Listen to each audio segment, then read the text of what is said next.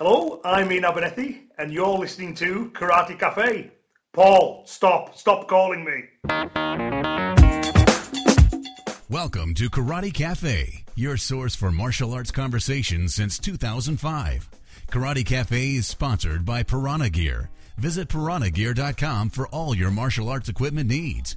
And now, here's your hosts, Paul Wilson and Dan Williams. Hello again, everybody. It's Paul here with another episode of Karate Cafe, our first episode of 2016. And off my center line, as ever, is my good friend Dan Williams. Dan, how you doing? I'm doing well. Your energy level sounds a little low. You didn't quite punch it like you usually do. What's going on? Oh man, my voice is killing me. I had this in Austin. Any of our Austin listeners, which we now apparently have some. Hey, we'll get to that in a minute. They have this thing called cedar fever, and I didn't have allergies until I moved here, and now finally, after about 3 years, it finally caused me to tap out, and my voice was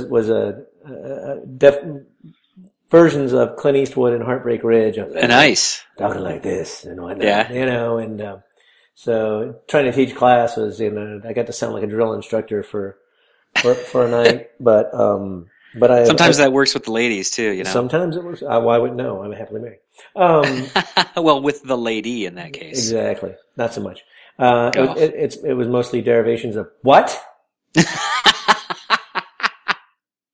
So anyway, So my voice is husky and sexy, which I'm sure many of our listeners will enjoy and probably laugh at, but much better than the last 2 days. But this is not really necessarily the reason why we've been on our hiatus for the month.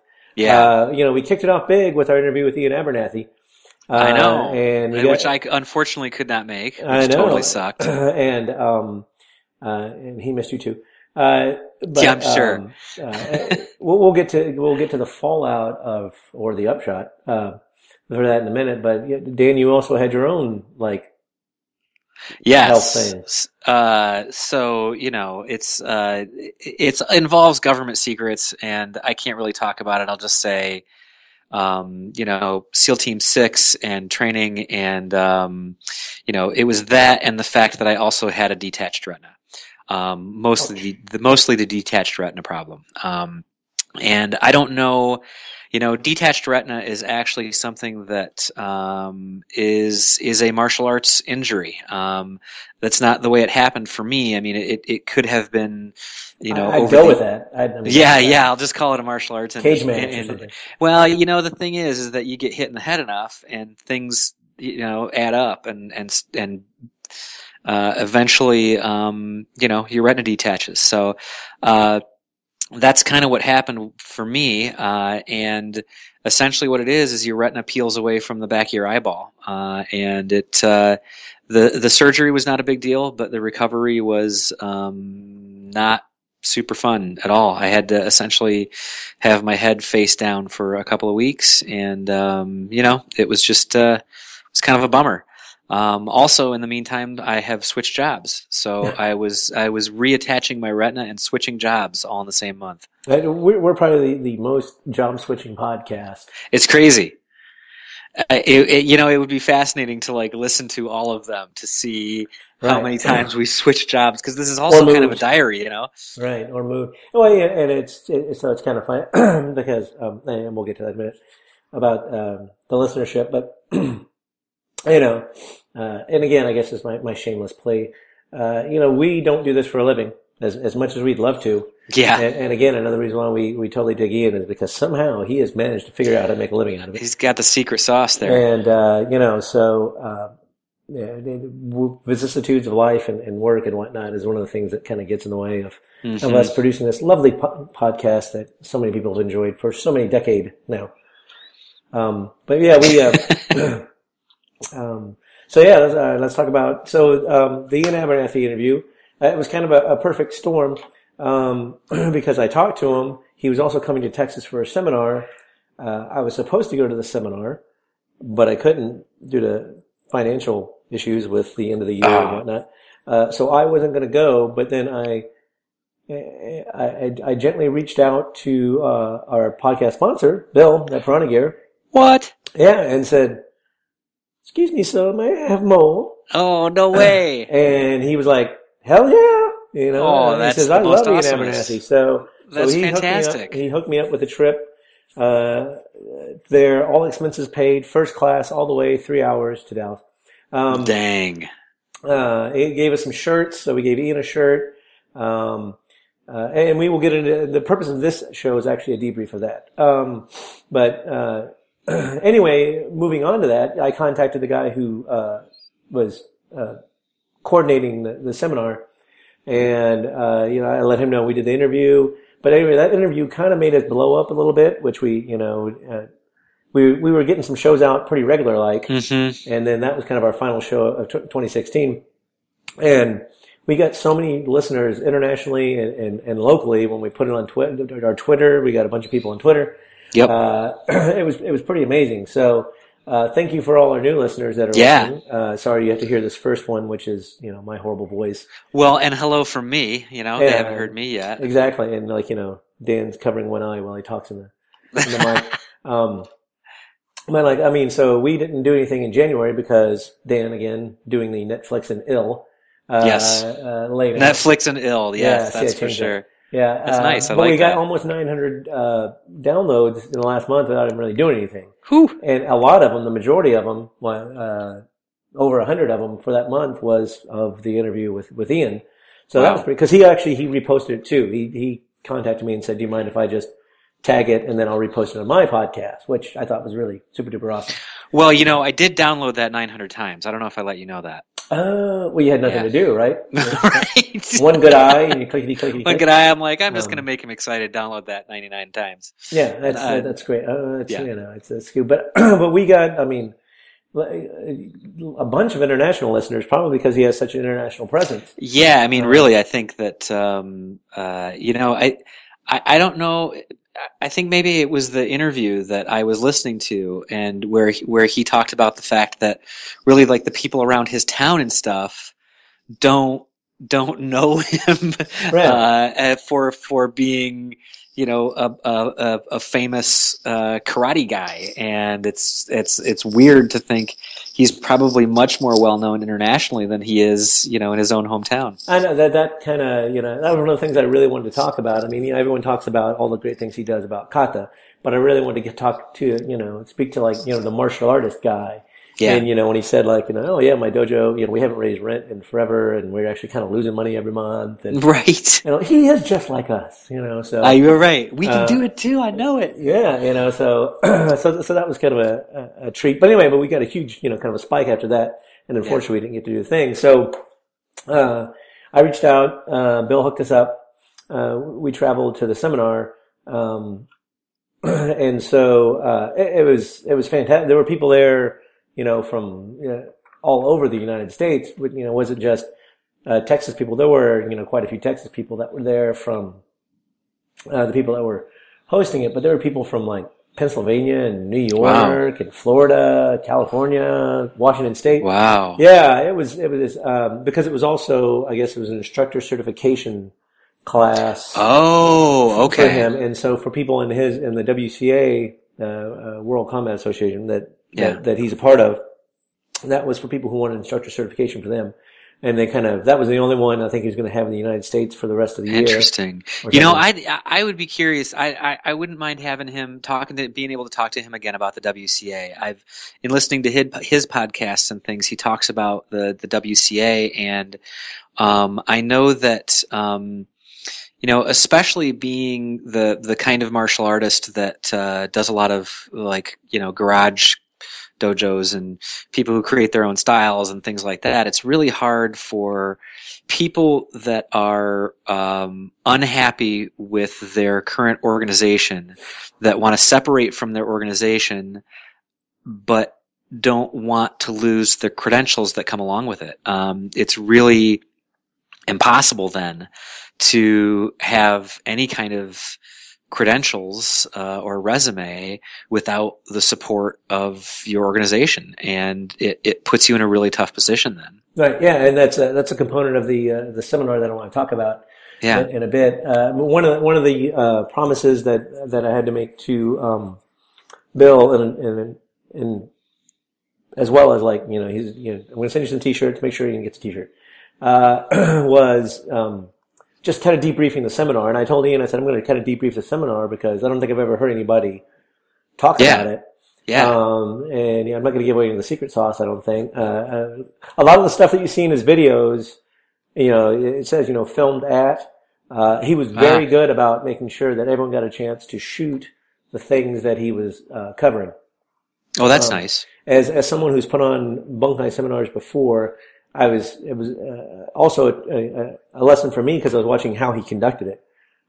Right. You know, there's that learning how to teach as well as the content. Right. I mean, you know, and he does this all the time. So it's very, you know, and I mean, even though, you know, it's kind of like seeing a comedian. It's like, oh yeah, I've seen him do that in a video before, but there's always going to be some new permutation that comes out of it, and there's always going to be, you know, seeing it, you know, live is always. Well, that's the thing. There's going to be subtle differences that you'll notice live that you won't see on a video or something. Right. So anyway, so we got there, and so like on Friday night was just the Funakoshi throws that he was talking about, and you know, so and it was only a few hours. It was like 6 to 8 or 5 to 8 or something like that. It was just a few hours, but so we got there, you know, we all sat down and, you know, we're listening to him talk and whatnot. And, it was kind of funny because in my head, I was wondering, cause it was at a boys club. I'm like, well, they're probably going to change in a changing room or the bathroom or whatever. And it would be kind of, you know, awkward running into Ian in the bathroom. You know, you don't want to like, and I'm in there changing and sure enough, and he walked. So the first time I met one of my martial arts superheroes was in the bathroom. Right. You know, that keeps you humble. It does. Well, I mean, luckily I had my pajamas on at that point. But but the great thing is he was talking to a guy. He walked in and he recognized somebody from, you know, his travels or whatnot. And then he turned around and he saw me and he's like, hey! And I'm like, oh my gosh, he totally just recognized me. So, you know, that was like my total fanboy moment. And, you know, he's like, hey, good to see you in person, blah, blah, blah. And, so that's too cool. I skibbied out and went to go, you know, kind of warm up on the floor. And I was up in the stands. My wife and son were there for a minute, and I'm talking to him, whatever. I turn around, and Ian walked like he came in and walked straight up to me. And he was like, oh, you know, so he met my wife and kids, which, you know, he probably knew you best out of anybody there. Well, no, actually it was really surprising. He kept running into people, and he was like, hey man, how you doing? Haven't seen you in a while. Yeah. So no, you know, I mean, that's cool. You know, but I was like, wow, he came in and walked directly up to me and talked, because I mean, we'd only talked a couple weeks ago, right? And right. But it was kind of a jazz, but he, you know, he was incredibly open. And one of the things he said, like at the start was, don't hesitate to ask me a question. That's what I'm here for, you know? So, right. So there was I mean, the first time I was like, I'm not going to bother him with the, you know, getting a picture and stuff. But like people were all the time, and he was so gracious, I mean, you know, the entire time. Yeah. But yeah. So and honestly, you know, I think that's probably an important thing as far as, you know, learning to do those seminars and stuff, is that really if it was a seminar where he just stood up somewhere and talked at everybody, that's not a whole lot different than watching a video on the internet, you know? So the in-person experience has to be dramatically different than just watching somebody do something. And that kind of interaction, I'm guessing, is what people find most valuable out of, you know, doing all the travel that these people did, and the, you know, the money, the time and expense that it takes to get to see someone in person is being able to, you know, get pictures with them and stuff. Yeah. It was, I mean, because you don't want to go there and like, oh man, he was totally like aloof, and you know, he was right. Whatever. No, he was very, he is just like he appears in the video. He's very, you know, very open, very funny, very relaxed. But anyway, so we did the 9 throws, and so it was, you know, we all kind of got together, and he talked about what he was talking about, and then he demonstrated the first technique thing that he was doing. And then, you know, the other thing he did was he said, okay, so at the end, we're going to shoot them all. So don't worry about trying to shoot them. You know, I'll give you an opportunity, which, you know, kind of helped keep things moving. But then we broke up and he said, okay, go grab a partner and give it a go, as he would say. Give it a go. Give it a go. I did want to say Ian Abernathy. Yeah, I tried to get him to say Massive Impact. He did say Massive one time, but he didn't say Impact. But that's, but he, it was great. Like the whole weekend, he's like, is it okay when to give it a go? Then like we were all going to say no, we want something else. So, but we all kind of dispersed into various areas, and of course it was that first night, and I was going there with my good Goju buddy Adrian Williams of Williams School of Goju here in Austin, and but he wasn't there on Friday night, so I just looked around. There was a guy standing there, and I was like, "Do you want to train?" He said, "Sure." So I shook his hand and I said, "Oh, where are you from?" He goes, "Austin." I'm like, "Seriously?" You're kidding me. I come all the way here to train with the guy in Austin. What I mean, I guess I was anyway, because Adrian and I were going to work out. But right, but still, yeah, he was a Shotokan guy down south. So, but I mean, one of the things that I got out of the weekend was, especially in the Ian Abernathy seminar, it's kind of the Switzerland of. That's nice. Because like everyone's like, okay, we all have this. You guys do this and we do that. But we're all coming together right here. So now, was it all karate guys? Well, yeah. I mean, it depends on who you talk to. But yeah, I mean, there were a ton of Taekwondo guys. There were a lot of American karate guys there. Okay. Now, for all my American karate brethren, many of them here in Texas are really Taekwondo guys. Okay, I'm not sure what American karate is actually. Yeah, so. Exactly. It's don't get mad, everybody. It's kind of a misnomer. There's no such thing as American karate, but. It was kind of a catch-all for people who, like you're talking about, kind of fell out right. and wanted to do their own thing. They kind of blended it and they called it American. Right. Anyway, but there were Shorin-ryu guys there, Shotokan guys, some Shito-ryu guys, quite a few Shorin-ryu people there, which, I got to meet re-meet some of the people in Dallas that I used to train with from another Shorin-ryu school. I got to, run into a guy he left our federation. And he was there doing his instructor certification. He joined. So I was like, hey man, I didn't know you were coming. So, that was kind of a cool thing. So, but I mean, I guess what I was coming to that is, I met a guy who I invited to one of my seminars. He's here in the area a couple times. And he said, well, I kind of want to get out before I bring my students. And he says, yeah, I remember getting the emails, but, it was some timing issues, which, I was like, okay, whatever. But, for 3 years. But, excuse me. But, they really he's like, I kind of want to check it out before I bring my students.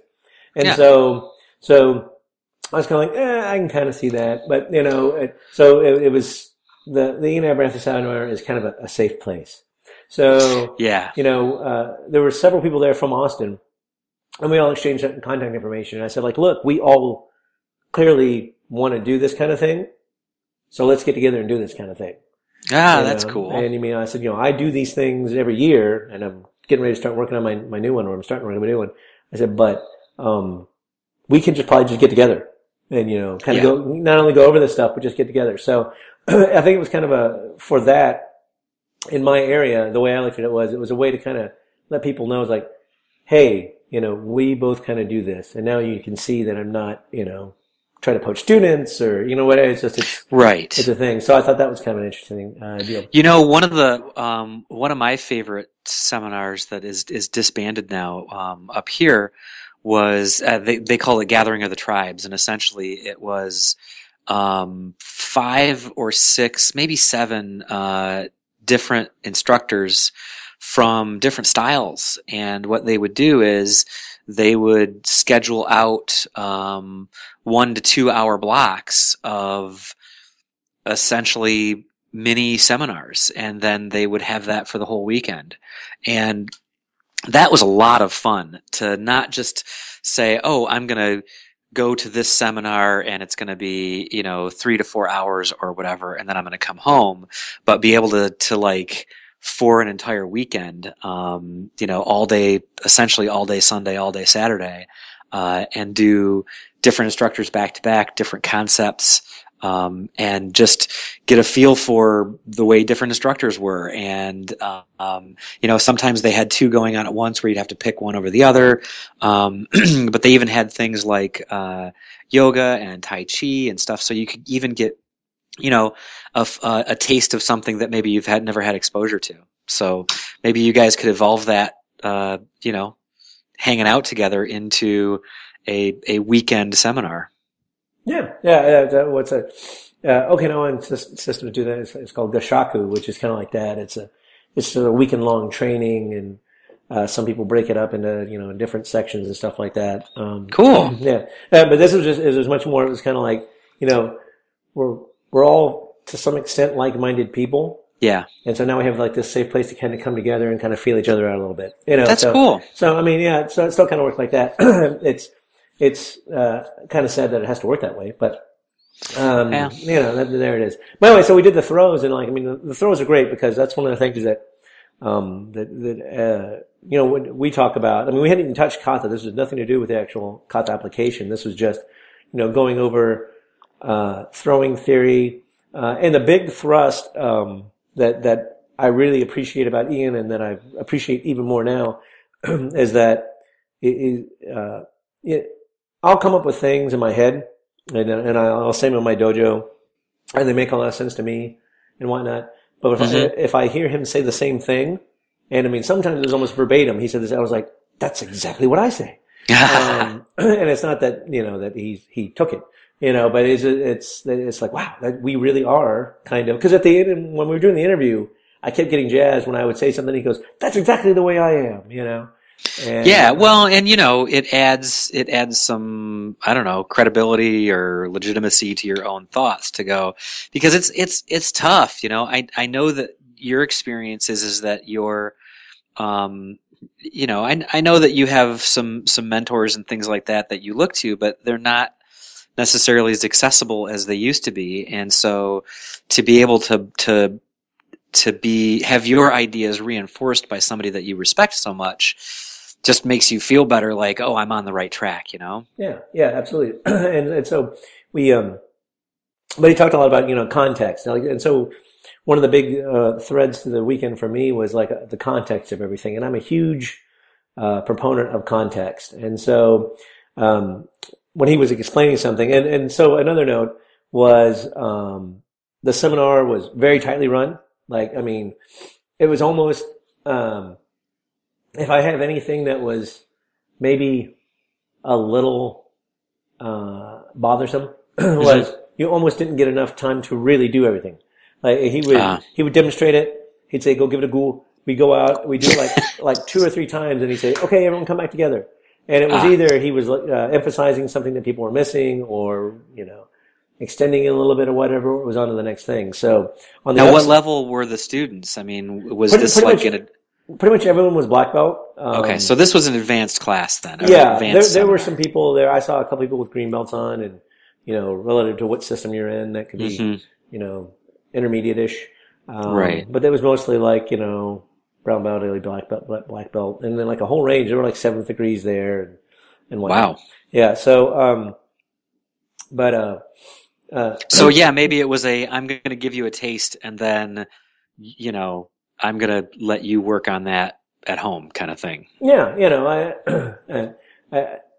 it was just, you kind of get into a rhythm, because some of the stuff you're just feeling, especially for people who have no sort of true concept of that form. I mean, I think most people probably had a version of whatever form he was talking about. Mm-hmm. But if you didn't have any, or, it was markedly different than your other one, maybe you were kind of getting a lot tougher to catch up. Yeah, but I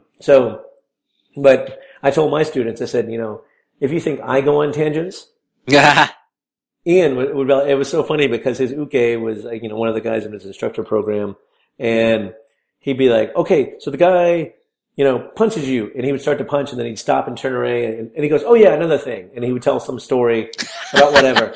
And then he'd turn back to the guy, and he'd be like, okay, so he punches you, and the guy would go to punch him, he goes like, and then this other thing happened. And so there'd be like 3 tangents, and like he'd get ready to punch him like every time, and he'd have to stop him. But he'd always put his hands up so that way no errant punch, hit him. Yeah. But all the tangents were relative to what he was talking about. Mm-hmm. So, we got through the throws, and this was another constant through the weekend was he would tell a lot of anecdotes, and they were always in context of whatever he was trying to talk about. Yeah. But the one thing that I noticed a lot was he would say something like, he says, I was at this seminar and this happened, and I was training with so-and-so and this happened.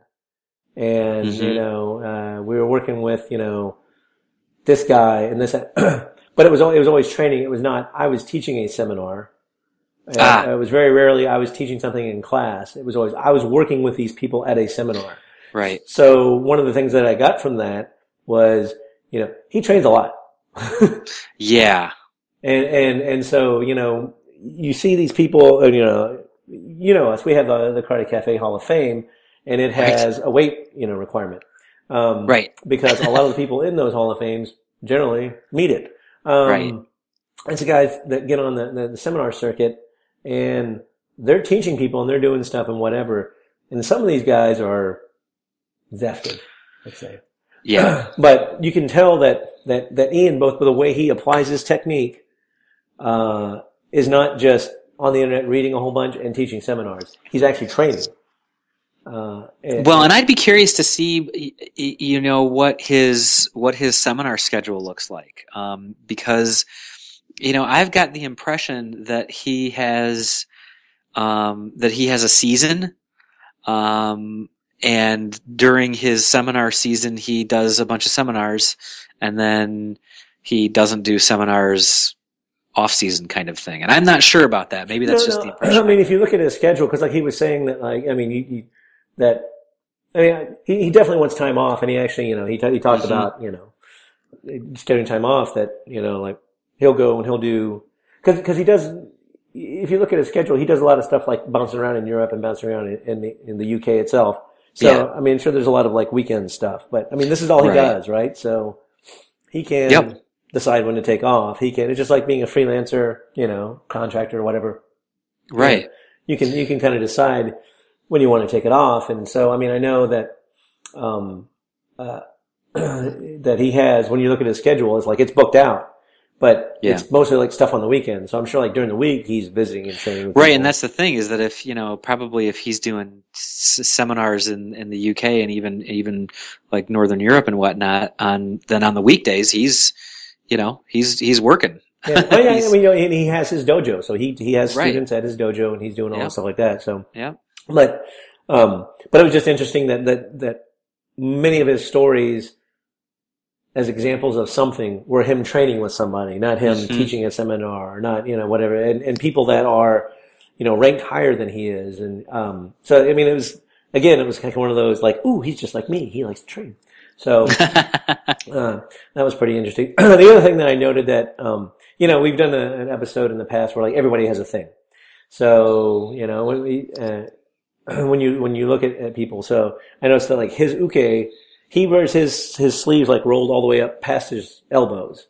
Okay. Well, I know a lot of people when they roll their sleeves up, it's like generally below the elbows. But like his uke, the guy, I can't remember his name right now. I think he was from Chicago.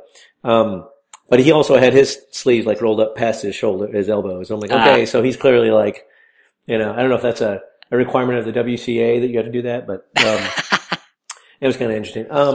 But anyway, so then on Saturday, we got together and we all did. We actually dove into the kata. So the thing that was kind of interesting was, my good buddy Adrian is a Goju guy, and I think he was the only Goju guy there. Pretty much everyone else were, Shurite guys, Shorin guys, or, Taekwondo dudes or whatnot. So that was kind of interesting because so he had no real concept of many of the kata that actually almost all the kata that we were going over. But, and it's, So this is gonna, I'm hoping that, my ignorance will be beneficial to others. What particular brand of karate does Ian practice? Well, he started out you clearly didn't read his. If you'd showed up without your, my quote unquote detached retina, then you would have been able to ask him that. Um, Well, I'm asking it for the people that don't know. and, See? well, well, now apparently we have a whole bunch of listeners that do know. And again, welcome aboard. He started out at Nwadoru, which is a Japanese karate, and funny sounding. and kind of well, not if you get hit by one. Our good friend Matt Matson, who has been Oh, yeah. on the he does Wadaru, and Ah. So and then I think he kind of moved away. That was one of the things that I wanted to talk to Ian about, and I didn't, and maybe we could get him back on. That was the other thing. Is his move away? Is how UK martial arts works, because I understand it's kind of regulated, and I could be wrong about that, but my impression was that the Britain actually kind of regulates its martial arts in some way. But Ian, when I was talking to him, and again at the seminar, he reiterated, he's like, yeah, when you want to talk again, just give me a yell, and we can, schedule a time out. So, actually, you know what? Now's probably a good time to mention it.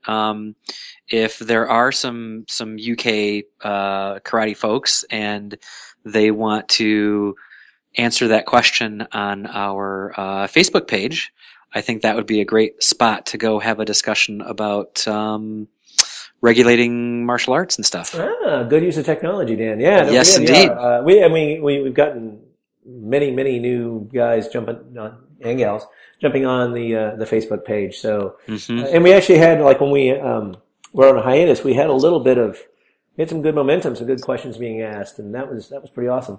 But, and I should be on there a little bit more often now that I have. My new job allows me to Facebook occasionally, so to keep an eye on it. That's right. No, I'm not gonna let that go. I only got one good one left. So yeah. So, but anyway, so we went through there, and Adrian was like, and I was like, so he would kind of demonstrate the sequence of the kata, and then do the thing, and then he was just working with me, so I could kind of step him through it.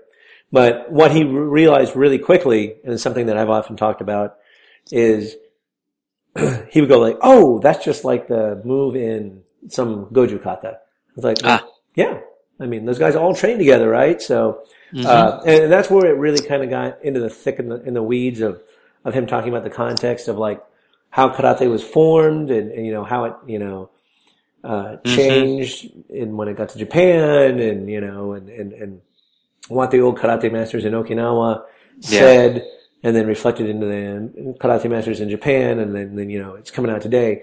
Was it, if nothing else, you can say it's like continuity, right? As like these guys are saying it 100 years ago, these guys are saying it 50 years ago, these guys we're saying it again today. Yeah, and and people are coming back and like discovering it. But when it's been there.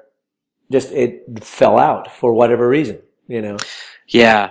So when he talked about, he would do something and he'd say like, okay, this system's version is like this system's version is like this, which again showed like his versatility of being. Obviously he's had experience with all that. Right. So, and he would say he would let that go. But anyway, we were, and then, we'd all get together and sit down and at the feet, and he would talk about whatever.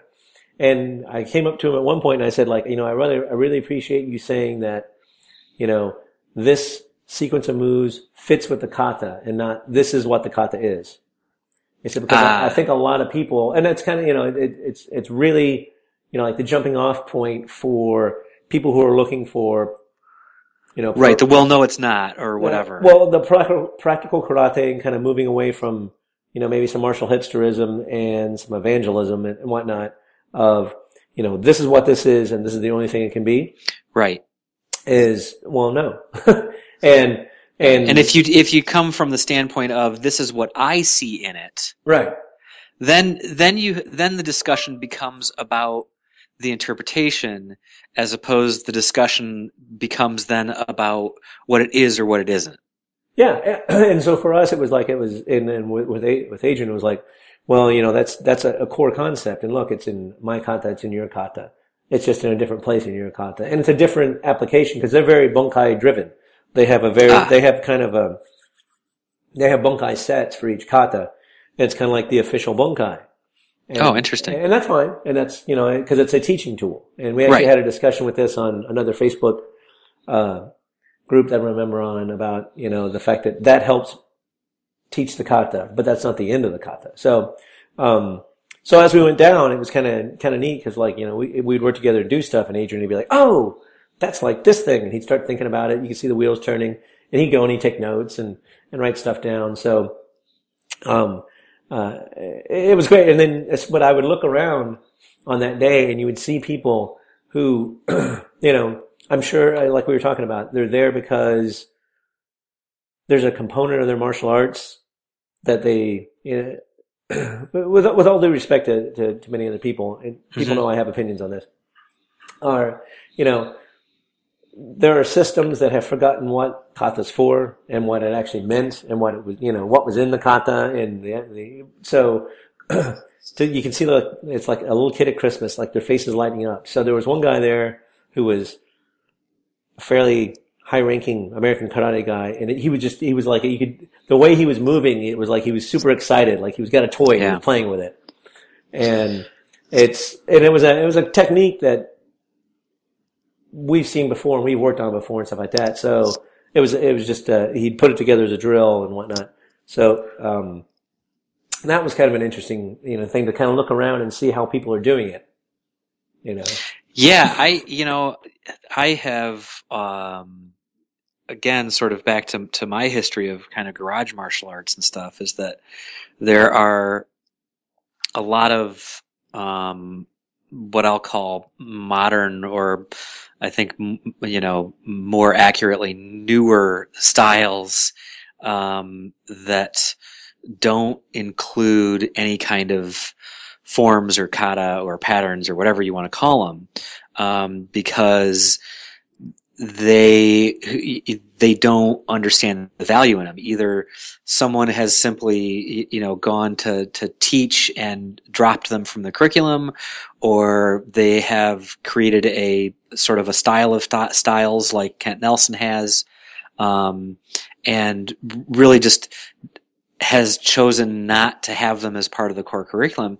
And I think that's a real disadvantage to the students. I'm a big proponent of kata and forms and patterns and whatnot, because I really think that establishes kind of a dictionary for the students. And, if, even the bunkai and whatnot, if you lose everything else and you have martial knowledge, you can apply that concept and that knowledge to the kata and pull the value out of it.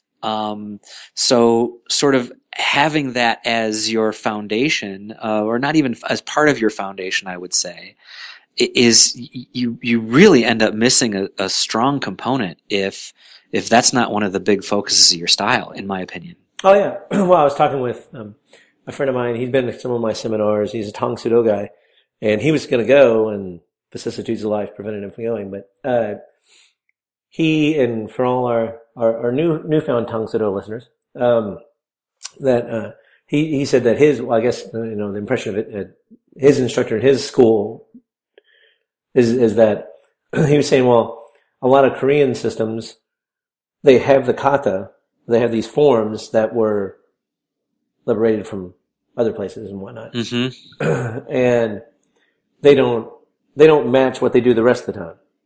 He said because they're kind of for show. They're a place to they're there because apparently martial arts are supposed to have forms, kind of thing. Right. And so they have those. Yeah. But it doesn't reflect what they do in their system, which is like my big bugaboo is like everything in your system should reflect everything else. There shouldn't be any sort of, outliers.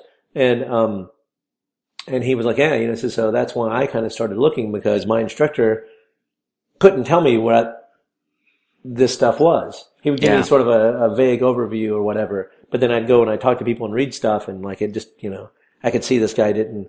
He says, I like my system. I'm not going to change. I'm not going to, he said, but I need to tweak it. And so that was another kind of thing that kind of kicked around. Maybe a topic later is, kind of, people who discover, that there really is no Santa Claus. Right. in their system, and they go, and some people will just like hang on to it and pull other stuff into it. Yeah. And then some people will like flip out and go like, oh, no, I'm going to do Krav Maga, or whatever. Right. Well, and we've talked about it before. I mean, there's definitely a tendency to become disenchanted, especially, if you're one of these people that, and I know that there are a lot of schools out there that say, oh, for example, you can't spar with anybody outside of your school, much less style, and then you meet a buddy who has been doing MMA or something like that, and they go, your instructor will never find out. Come over to my house, we'll spar a little bit, and you get smoked like you're a little kid on the playground all over again, and you start to go, geez, have I wasted the years of my life on this particular style? In fact, who's the Fear Factor guy?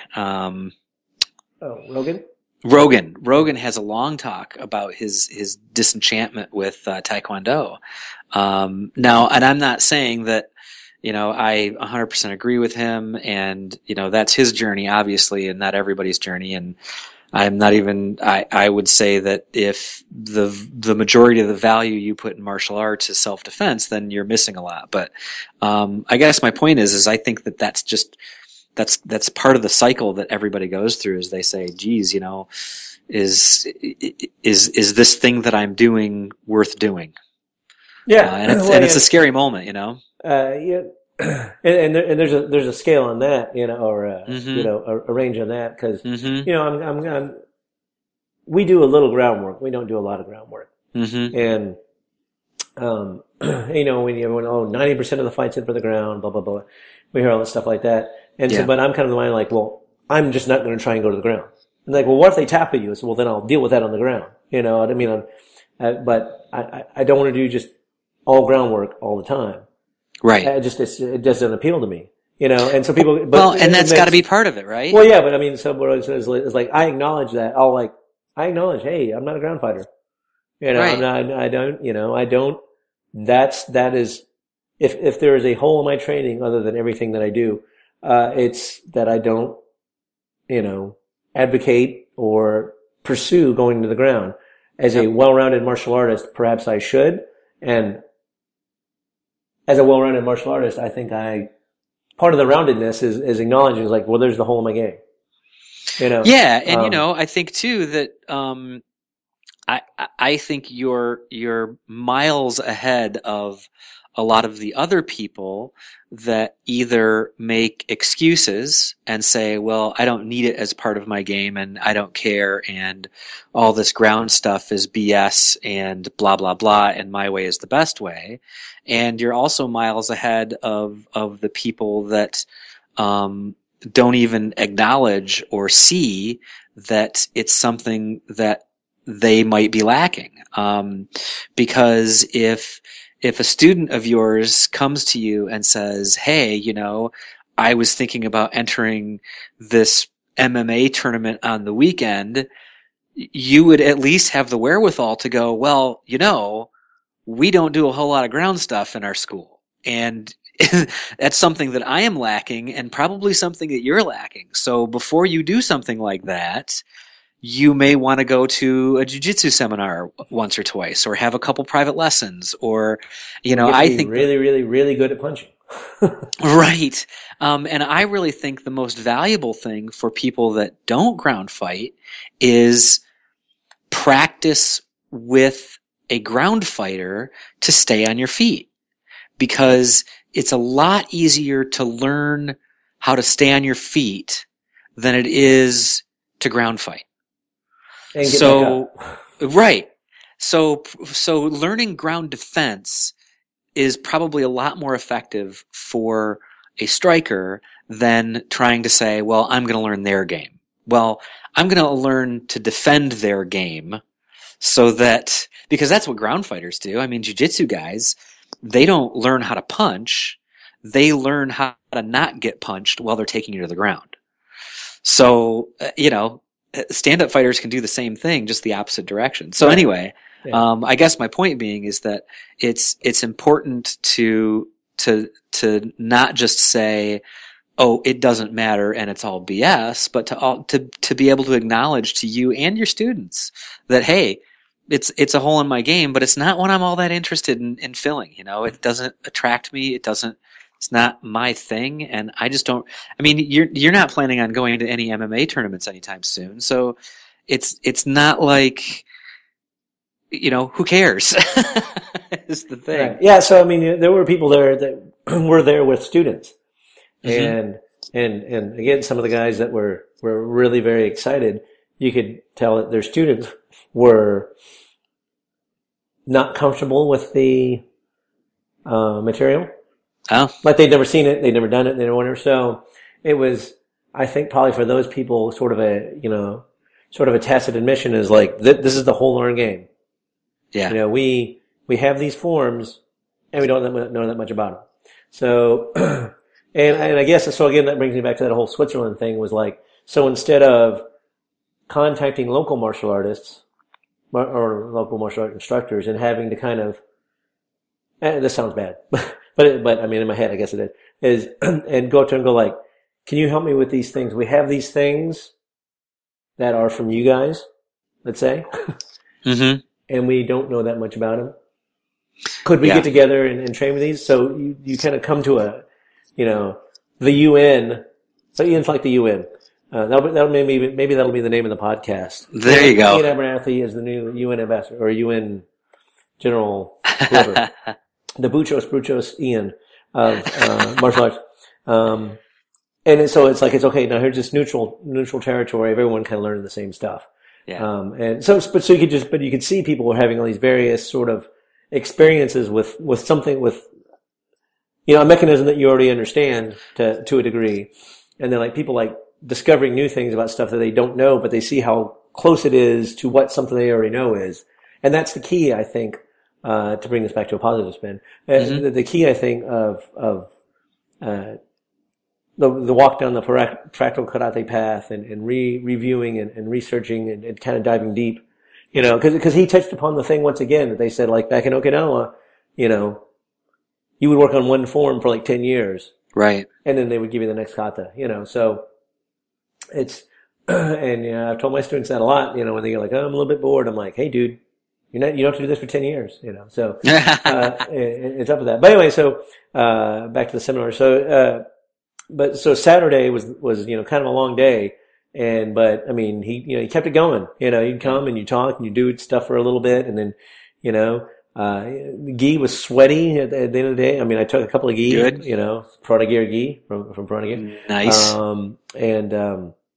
We worked out, but the kind of the cool thing again, making it all about me is I'm standing there minding my own business and like a dude walked up and goes, are you Paul from Karate Cafe? What? And I'm like, yes, I am. What? And he goes, oh man, I've been listening to your show. I just discovered it a little back ago. I'm like, no kidding. Right on, dude. So like someone recognized me from the internet, That is too cool. cool. Apparently, they see my face. So I mean, it's not my dulcet tones over the internet. It's someone actually looked at my face.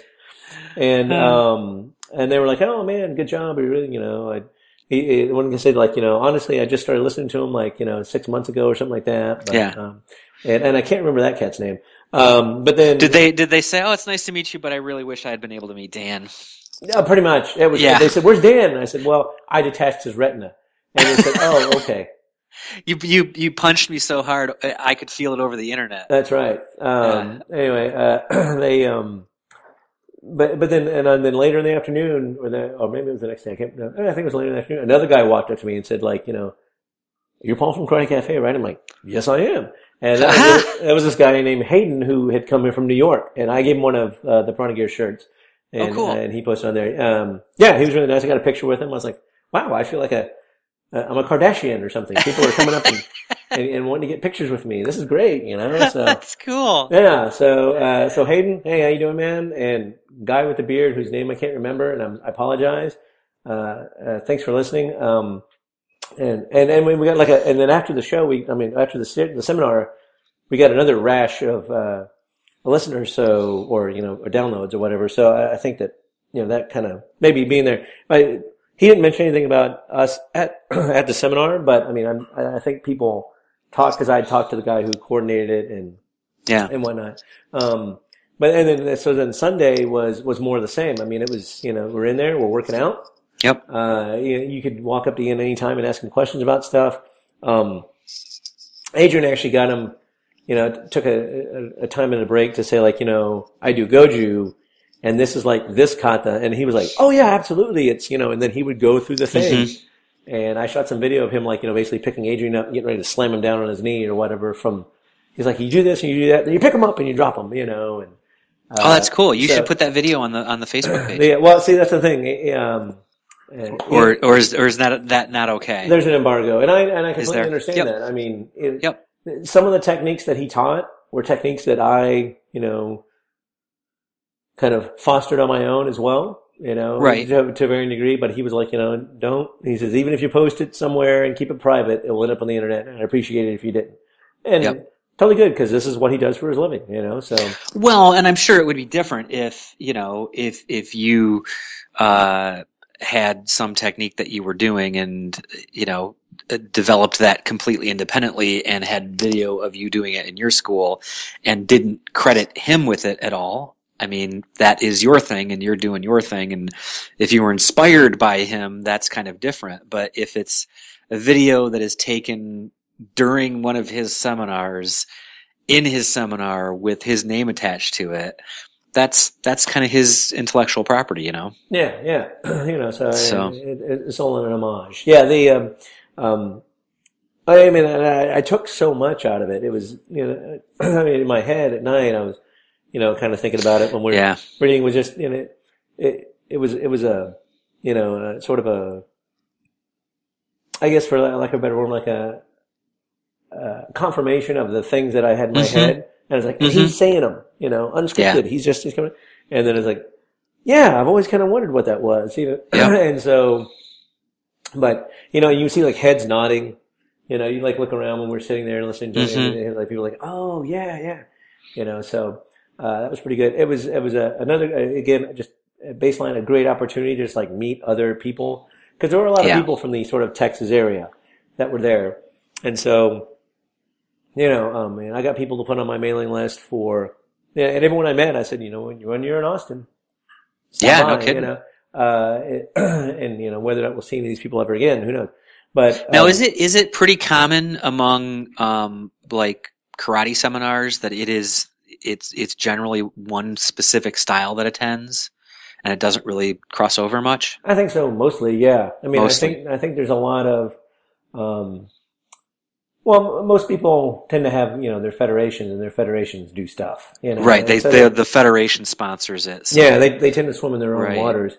Kind of one of the things, and it's probably because, do with the WCA is, like you were saying it sort of at the beginning of the show, is, people who have blazed their own trail for whatever reason. Yep. And you could argue that it's legitimacy. Maybe it's that they're taking their first steps of like, oh, there is this part of my training that I don't have a good grasp handle on. Yeah. And so, but this guy does. And clearly people all over the world listen to him. So maybe I should go check it out. Yep. For sure. So then the Sunday was again, like more of the same. And it went through and people were pretty beat by my Sunday. I bet. There was a section with chokes, so there was lots of takedowns, and they had pads and stuff, and we were on a sprung basketball floor. But by the end of the weekend, it was a workout. It was. Yeah. I went through 2 gi and. Well, that's the other thing is that you don't want to go to all the trouble of getting to the seminar and then not have a good workout. So. Right, and that was, I guess maybe if even, like the first night was throws, so there was a lot of being thrown and getting up off the ground, so there's a lot of, and then there was maybe a little bit less on Saturday and Sunday, unless it actually dictated it, but, one of the things I noticed is, they said like, can you do this? Like, don't do this too many times, because that's gonna hurt. He's like, okay, here's a neck crank. Only do that maybe like once, and get a feel for it, and then just kind of go through the motions after that. Yeah, because it's different, I mean, I'm sure that he has had to adjust for that, and that really, putting putting people through their paces for an entire weekend is a whole lot different than teaching a 1 or 2 hour class 3 times a week. You have a little bit more recovery time when you're dealing with a regular scheduled class versus, you have to make sure people survive to the second day kind of thing. Yeah, so he was very, very on top of that. But then most of the I think a lot of the workout on Saturday and Sunday was the aerobic thing of running, trying to get to the place where you're working out 3 or 4 times with whoever you're working out with, mm-hmm. and then running back to when he said, "Okay, everyone, come here." So you're like running. You're basically doing wind sprints on the on the thing, like going back, listening to what he's saying, running back over, so you can get. So roughly how many people were there? There was like 60-ish people. Yeah, it was. Wow. It was fairly tight in there. I mean, that's not the picture I had in my head. I No. had like maybe 20 people. No, that's a lot of dude, people. There were a lot of people there, and yeah, it was well attended. One of the things that was also very cool, and again, I guess it was probably because it was the UN of martial arts, was like I did one thing where, like Adrian left early. He left early on Sunday. Mm-hmm. And so I was standing there, and there'd be people who, like, there were just odd numbers. So there were like 3 people working together. And like, so, yep. that, like A and B would work together, and then B and C would work together, then B and yep. A would work together, So, and then there'd be an extra guy, and they'd be like, "Oh, do you want?" And there was X number of mats, so people would do a thing, and then okay, it's fun. I see. So there was a lot of really good cooperation going, again fostered by Ian, but that's a lot of people. Yeah, there weren't people that were very aloof. Adrian apparently ran into a time where he was trying to help somebody. Yeah. There were some younger kids, or, like some teenagers or whatever that, had their black belt. And they were doing the technique, and he's like, they're missing whatever the concept was. And so he kind of went over there to, say like, oh, well, this is kind of what they're talking about. Right. And apparently they were fairly snotty. So they just weren't very engaged. Yeah, well, they were very much like, well, you're not my instructor. Yeah. And I was like, yeah, but he's a 4th degree. He's got 4 stripes. Right. His gi's all sweaty. He's doing stuff, and he took the time to come over and talk to you. You probably want to, let it go. Now, are you talking about Ian's assistant? No, there's Adrian, the guy I was working with. Oh, the guy you were working with. Okay, yeah. Yeah, Ian walked around. He would demonstrate the thing, then he. And that's youth. Yeah. I mean, it's. I have learned that when you're in that mode, regardless of who comes over and talks to you, unless they're just completely wasting your time, it doesn't hurt to like listen and evaluate. Right. Right. Yeah. Well, I mean, because I was when he walked off to do the thing, I was like, well, I'm just standing here, and I watched some guys who were working together, and the guy was doing an arm bar, and one of the guys was doing the arm bar, and he was doing it in a way that was not super duper effective. Mm-hmm. But so I went over there and was like, hey man, if you do it like this. Try it like this, yeah. It'll be awesome. He's like, oh no, yeah, we did that, but it hurts. Oh. And I was like, good point. Sorry, my bad. And I was watching them do their thing. But no, Ian, worked the floor and walked around and generally he would, if he would come across something, then that's when he'd call everybody together and go, like, okay, no, you're missing this. So I'm curious because I'm kind of a douche and not afraid to talk about this on the podcast. How much? What was the cost of the seminar? It was like $140.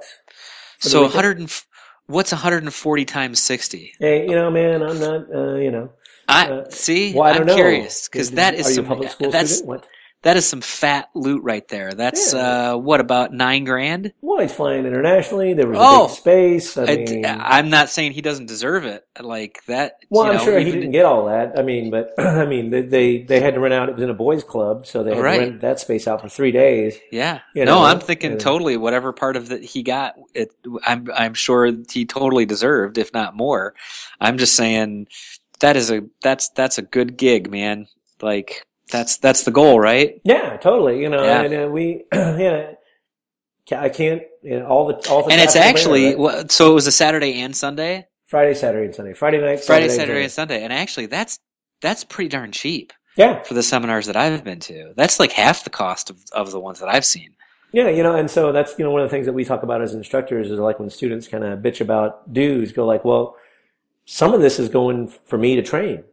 right? Right. And then I take that training and I bring it back to you. Right. Yeah. So there's no, let it go, So no, it was definitely worth it. And again, thank you very much, Bill at Piranha Gear for that is awesome. The thing I'll leave it at, and this will be my other triumphant moment for the weekend, was we were doing the other thing that with me and Ian is very much about, like he said, this is all setting people up. He says karate is a striking art, and so everything you do should set someone up to hit them. Yeah. He wasn't doing fancy, like this. I will hit appendix 4 and you'll fall down, and then this won't cause you to lose consciousness. No, it was like, you do this, and look, there's his chin, punch, and this is like, there's his ribs, punch, So, and I'm a little less about that, but it did open my eyes to maybe, the value of that. Well, yeah, and the scalability of it, of like, the baseline is you're striking somebody. I was like, yeah, that's a good point. So that was the context once again. But then it was also in my head when I do my seminars, which don't think I wasn't like gleaning every little bit of what he was doing. Yeah. And how to set up a seminar, was also, then look at the different permutations of that technique. So this sets it up for a punch, but then this sets it up for an arm bar, and then this sets it up for And I was like, okay, so we were doing a thing where it was doing a thing into an arm bar, and then you lock them and then you punch them. And we do arm bars a lot, and I'm a big fan of arm bars. So I whipped out an arm bar, and my good buddy Adrian hit the floor, like basically face first, and he did a break fall and stopped him. But Ian was walking by just at that moment, and he's like, he stops and he points at me, he goes, "Excellent technique. Drive their face in the floor, you don't have to punch them." And I was like, "Woo!" You hit the ground punch him. Yeah, I was like, "Mic drop. I'm out." Ian said I did a good job. That's it. So, and on a good note. Yeah. So it's that, but he was like, he's like, none of this is set in stone. Was kind of one of the things that I took from that is like, that's part of my part is a kata can be exploded, and you can take one individual component and run with it. So, I took that as sort of a tacit, his agreement that that's a correct statement. And it was, and we talked about that a little bit, through the thing. So, but anyway, overall, it was a fantastic weekend. I met some great people. I got some great ideas. I think everyone who went there definitely got stuff out of it. There were people there who got their instructor certification for, the WCA, because he would do, that was the thing. He said, I do stuff in the evening. We work on our instructor stuff, like after the core, after people worked out all day, then they were also working on their instructor stuff. And we kind of left them alone. I didn't watch any of that. But a friend of mine that does that, I kind of pinged him to say, what's involved in that? Yeah. So to find out, that would be kind of interesting. But, it was, a fantastic opportunity, and I'm so glad I got to do it. And I hope I get to do it again in the future. Again, he's super duper busy. But, for anyone who's listening in the Dallas and Austin area, if anyone's listening, go. I'm getting ready to work on my Bunkai seminar, which will be, almost as awesome. Almost as awesome. And I'm going to have to hold my back from saying punch and give it a go. Give it a go. I've been doing it in all class all week. I've been punch, give it a go. It was a great time. That's cool. And got to meet some new viewers. We got to meet some listeners. Picked up some new listeners who I hope they will enjoy this show and the many more that will come after this. Yeah. Anyway, so go to Piranha Gear and buy some junk so he can continue sending me the cool seminars. Totally buy some stuff from Bill. And don't think I haven't been. And also, many people have been using the Karate Cafe link to Amazon. That's cool. Buying That's cool awesome. stuff, buying hard drives. As an IT guy, I fully support that. I've probably gotten half a dozen new subscribers to the Dojo Manager. Excellent. Yeah. So that was it. There was, because I've been seeing the clicks on our website and where they're going. A lot of people have been checking it out.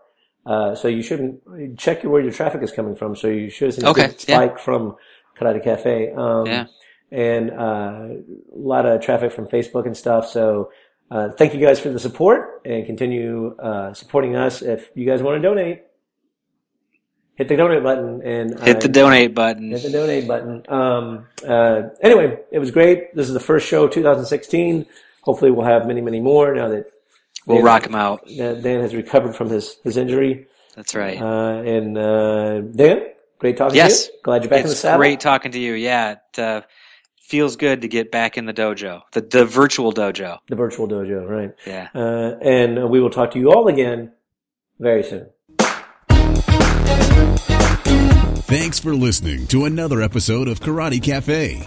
You can join the conversation by emailing us at karatecafe@gmail.com. Call our comment line at 469-844-5791 or log into the forum at karatecafe.com. Remember, you can support the show by visiting our sponsor, piranhagear.com, or shopping at Amazon through our link, karatecafe.com/Amazon, or donate at karatecafe.com. I'm Steve Henderson, proud supporter and voice talent for Karate Cafe. If you or someone you know needs an effective voice for a film, television, radio, or new media web project, contact me at stevehendersonvoiceovers@gmail.com or call me at 404-314-8400.